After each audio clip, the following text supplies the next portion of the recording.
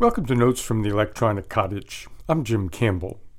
Every now and again, we look back through the Electronic Cottage archives to see whether episodes broadcast a while ago are still relevant in our fast-changing tech world today. Some, of course, are no longer relevant, and some seem like they could have been written this week. Here is one of those, first broadcast in January of 2017, that may be even more relevant today than it was back then. See what you think.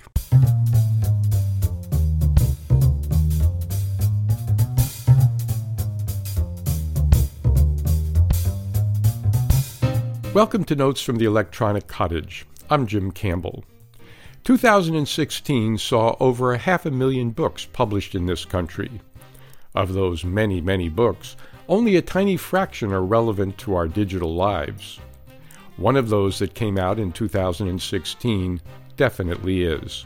It's entitled Weapons of Math Destruction: How Big Data Increases Inequality and Threatens Democracy.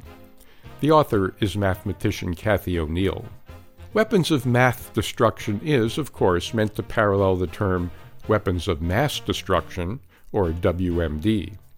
The book is written in very understandable English and requires no math background to read. Its focus is on the mostly invisible ways that algorithms affect our daily lives without us usually being aware of them.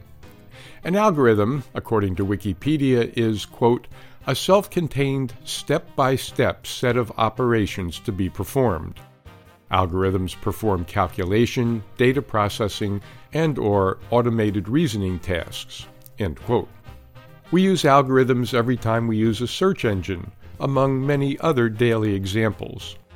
Google built its entire empire on its PageRank algorithm, for example, and the way that algorithm works is as big a secret as the formula for Coca-Cola. That is precisely one of the problems with algorithms. How they work is, in many cases, oblique, and therefore not accessible to the people that the algorithms actually affect.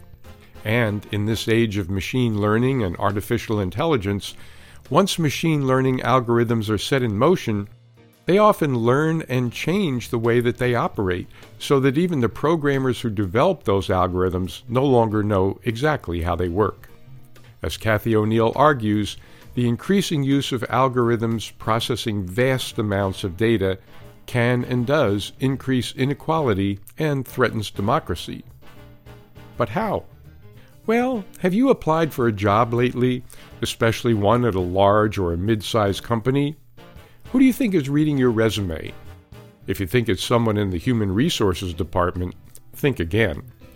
A human being may wind up seeing your resume eventually, but there's only about a 1 out of 4 chance that will happen. In fact, O'Neil points out, 72% of submitted resumes are never seen by human eyes. Huh? That's right. Machines using algorithms that are supposedly sorting weak resumes out of consideration go through those submissions first and only show the HR folks as many resumes as the HR department asks to see. On the one hand, that might seem like a good idea. After all, a machine will supposedly not have the prejudices that a human may have. In fact, in the early days of machine resume reading and sorting, that was one of the motivations. The other, of course, is economic. The idea was to eliminate prejudice against minorities or women. If such applicants had a strong resume, the reasoning went, the machine algorithm would put them on top of the pile just like anyone else. Except that algorithms are created, at least initially, by people, and people tend to build their own assumptions, and hence their own prejudices, into the algorithms that they build. Or as Cathy O'Neil puts it, an algorithm is, quote, an opinion formalized by code, end quote. When the code that makes up an algorithm is hidden, there's no way to tell exactly what its assumptions are or how it works. Algorithms have an enormous impact on our daily lives. Applying for a job is just one example. Another is credit reporting. Most of us are probably aware that lenders are accessing something called our credit rating whenever we've applied for a car loan or a new credit card or a mortgage or some other kind of loan. That credit score is simply the output of an algorithm, and it's a big part of whether we get the mortgage or how much interest we pay on a credit card. But how is our credit rating determined? Well, that's a long story that goes back to a couple of fellows named Bill Fair and Earl Isaac, who founded what was called Fair Isaac and Company, or FICO for short, back in 1956. And it was shortly thereafter that the FICO rating was born. Isaac was a mathematician and Fair an engineer. Their idea was that if you looked at how people had paid their bills in the past, and how much they owed now, and how much they owned, and a bunch of other stuff, you could predict how likely they would be to pay off a mortgage or car loan or whatever, and to do so on time. And the ideas of Fair and Isaac more or less works, most of the time. One reason it works is because it's largely transparent, thanks in part to the Federal Fair Credit Reporting Act of 1970. That act makes it a requirement that if a person is turned down for a loan or other credit, that person has a right to see the information that appears on their credit report so they can ensure that it's accurate and try to get any mistakes corrected. The Act doesn't make it mandatory to see exactly how the FICO algorithm works, but the FICO website explains in principle how the rating score is calculated and even suggests ways that can help to improve a credit score. Transparency like this is one of the characteristics that O'Neill describes as critical to consider as algorithms are being built.